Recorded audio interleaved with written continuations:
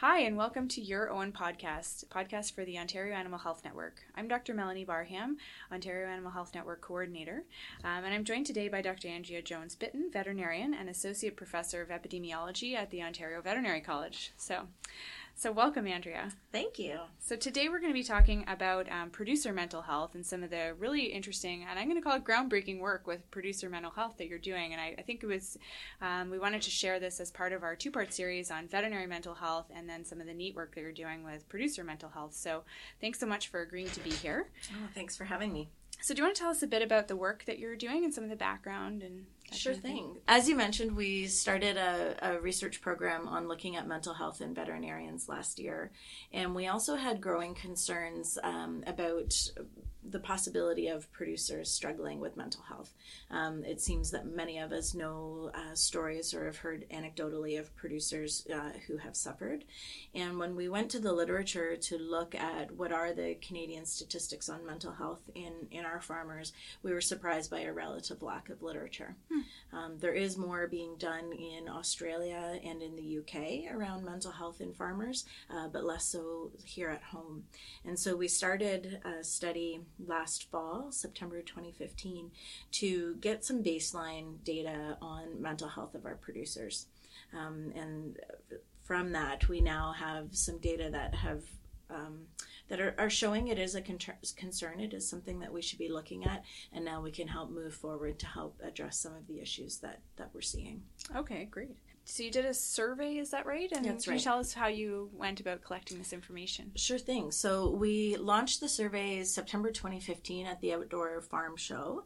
It was originally meant for Ontario livestock producers, but we quickly found, it was an online survey, and we quickly found that there were producers from outside of Ontario and producers from non-livestock industries that were wanting to participate in the survey. And so we modified... So you mean like horse people or like and crops and horticulture, Okay. fruits and vegetable growers. Okay. And so we modified our ethics to expand the survey to Canada-wide and producers from any commodity group.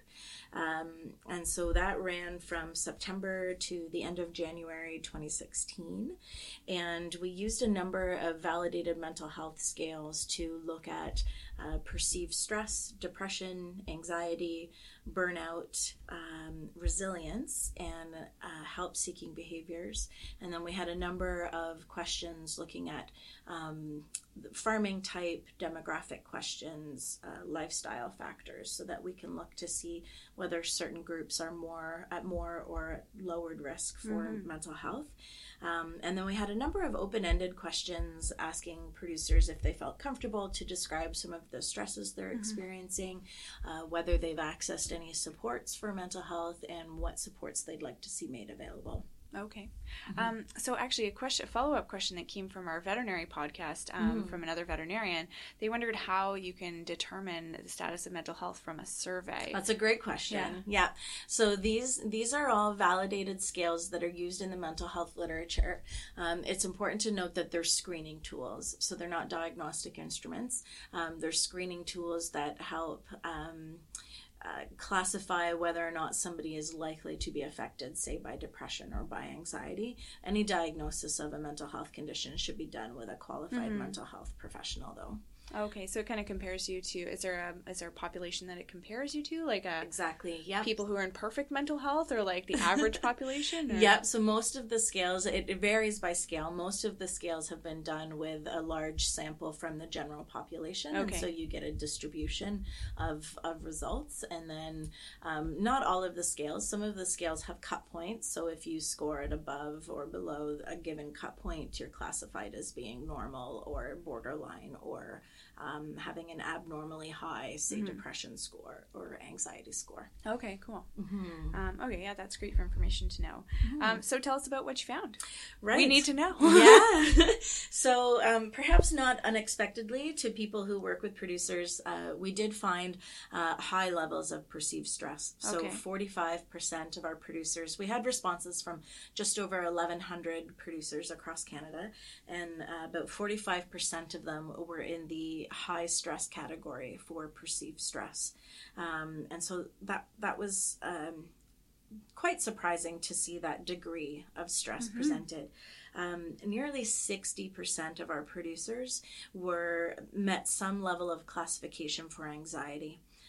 So 25% were in the mild category, 25% in moderate, and 8% in severe anxiety categories. So quite a bit there. And then for depression, we found over 1/3, 35% of our producers met some classification for depression, 20% mild, 12% moderate, and 3% severe. Now, as I mentioned, there are lots of different scales that can be used to measure stress and anxiety and depression. We compared our results to other studies of producers done in the world that use the exact same scales. Okay. And our results were higher than studies in the UK and in Norway. Now, there is a time difference between those scales, so those were done over a decade ago. So they're not from the same time period.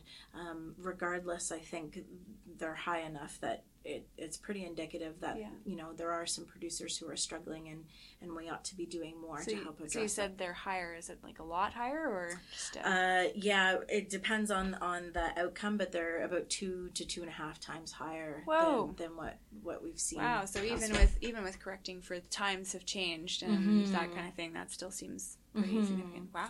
Yeah, and so one of the great questions that we get about this is, with any survey research, your results depend on who participates, and so you might say, well, is it just the depressed or just the anxious people who are choosing to complete the survey?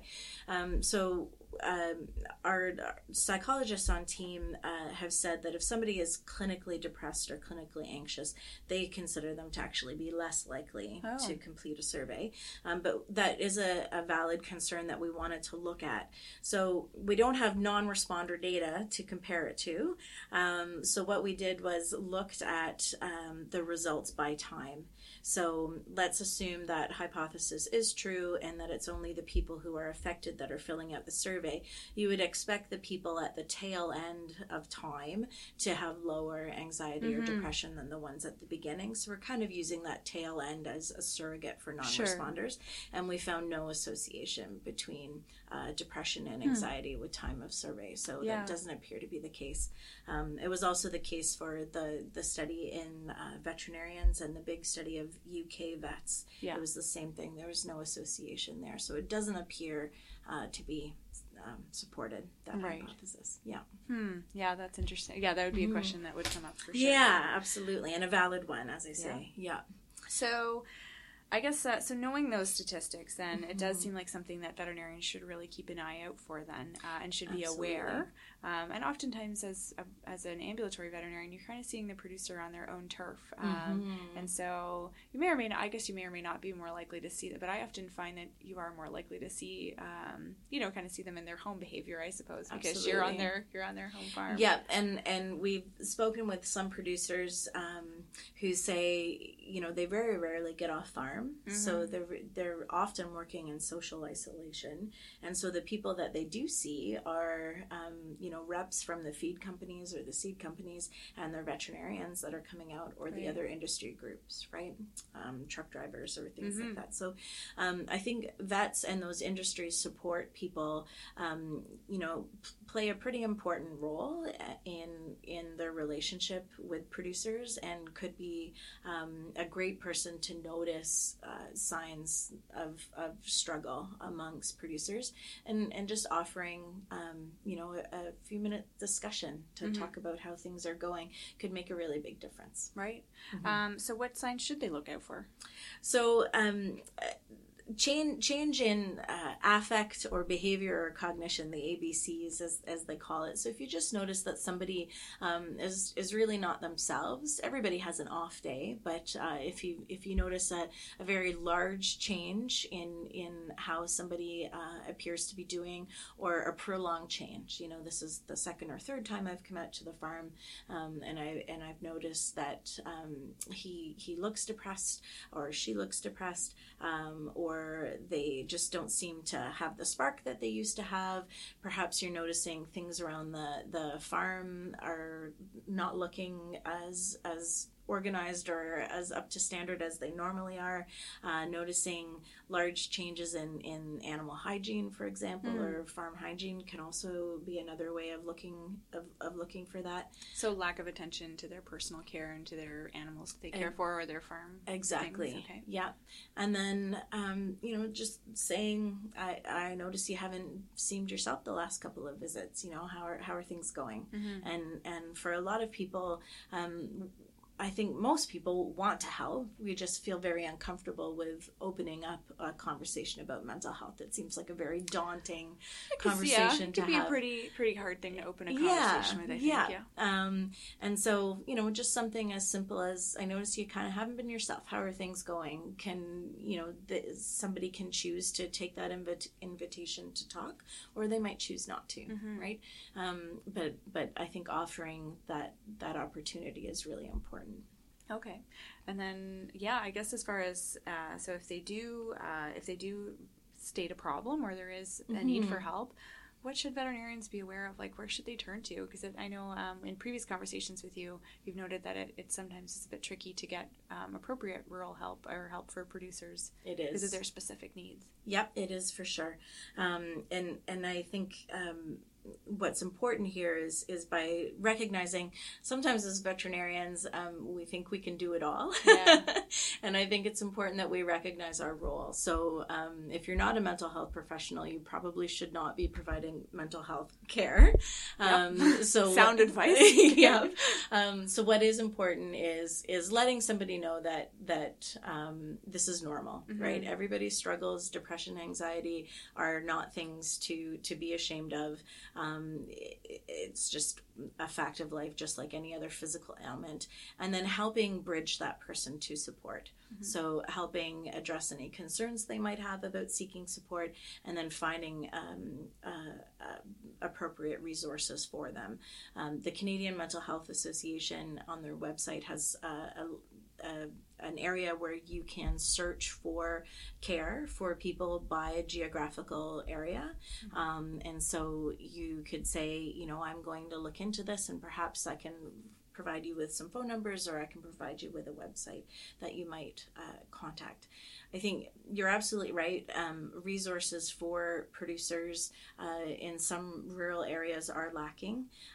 There's also concerns I've heard from producers about confidentiality in small towns, and are people going to quote unquote find out that I'm seeking help for mental health?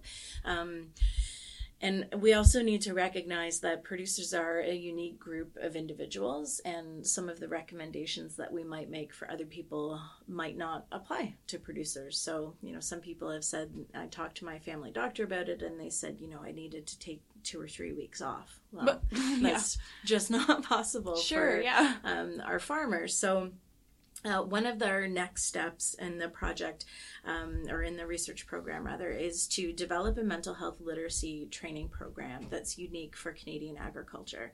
So the Mental Health Commission of Canada has a terrific mental health first aid program that I would recommend anybody take to speak with anyone, or to help increase your knowledge about mental illnesses and to increase your skills and confidence in being able to talk about mental health. So I think that's a great step for people to take.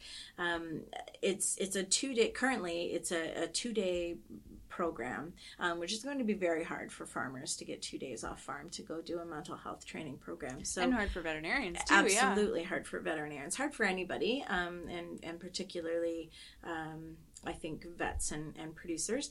So what we'd like to do is create a mental health literacy program that is unique for Canadian vets and Canadian agriculture. That can recognize the differences that need to be made or accounted for. So the mental health literacy program is one of our next steps. And then also looking at producers who have struggled in the past. We know with some recent outbreaks like PEDV and avian influenza that some producers felt there were not adequate supports there to address their mental health. Great supports for limiting disease spread and for animal welfare, but perhaps not as much much for producer mental well-being. And so what we'd like to do is work with those producers to understand what they were going through. Did they seek help? If they did, how did they find that service provision? And if they didn't, why didn't they? Yeah, so what could be better? What could be made better? Sure. What are the motivations and barriers there? And then use that information to help develop an emergency response model for our producers during those times of crisis. Okay. And I guess so you mentioned the Canadian Mental Health Association. Is there so that would be your first recommendation for people to look up if they were thinking that there was a producer that had an issue, or are there other resources that you can think of that would be helpful? Or the Canadian Mental Health Commission of Canada, it has a great link that you can put in any geographical area, and it'll provide you with the resources that are in that area, because again, it does right. depend. Yeah. And as far as referring them to somebody, would you recommend saying start with your family doctor, or start with like a counselor, or start with a psychologist, or there's lots of different people that could help? And I think it would depend. Your recommendation would depend on what you know about the area that they're in, right? And it's going to depend a lot on the person's comfort. Some people don't even have family doctors, so it's difficult to even say go talk to a family doctor. So I think it's very situation dependent. Okay.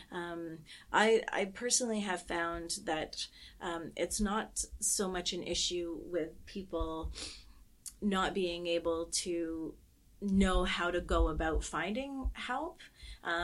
For me, I found a big sort of hurdle that we need to talk about is that it's okay, right? That it's okay to help. That you're not abnormal because you've been, having some downtime, or because you're having panic attacks or anxiety attacks, right? I think when people realize that they're not alone, that this isn't anything to be ashamed of. I think once that barrier has been lowered, that's the first step is getting through that barrier, I think. Okay, gotcha. Okay, that's fantastic. So we can post those links as well on our podcast page, so we can so people can bookmark them or save them in their phone or what have you, because that might be helpful. Excellent. Okay, very good. And so the next step for your work you mentioned was working with producers, kind of doing like profiles almost, not profiles, I suppose, but it sounds kind of creepy, but yeah. So gathering more data. Yeah. So we're using a mixed methods approach. So we're going to be doing some key informant interviews with producers to understand their lived experience of agricultural crisis, but as well as their own mental well-being during times of relative calm, right? Their everyday occupational stresses and things, looking at their help-seeking behaviors, looking at what resources they think should be present, and then helping to develop that mental health literacy program and emergency response.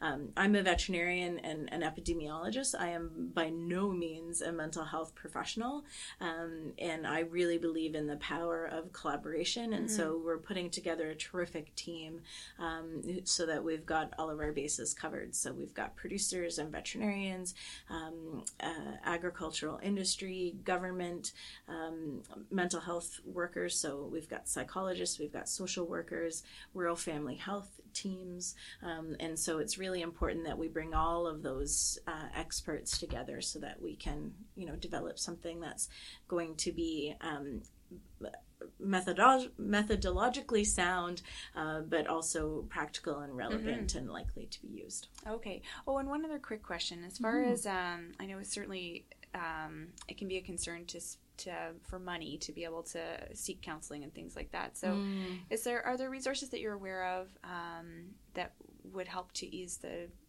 financial discomforts of having to seek counseling? Again, that's so highly dependent on your area. There is, for example, in Wellington area, there's 24/7, which is a great program that's available 24/7, and that's telephone help. So there are, depending on what area you're in, there are helplines that might be useful. One of the things that we'd like to see developed from this is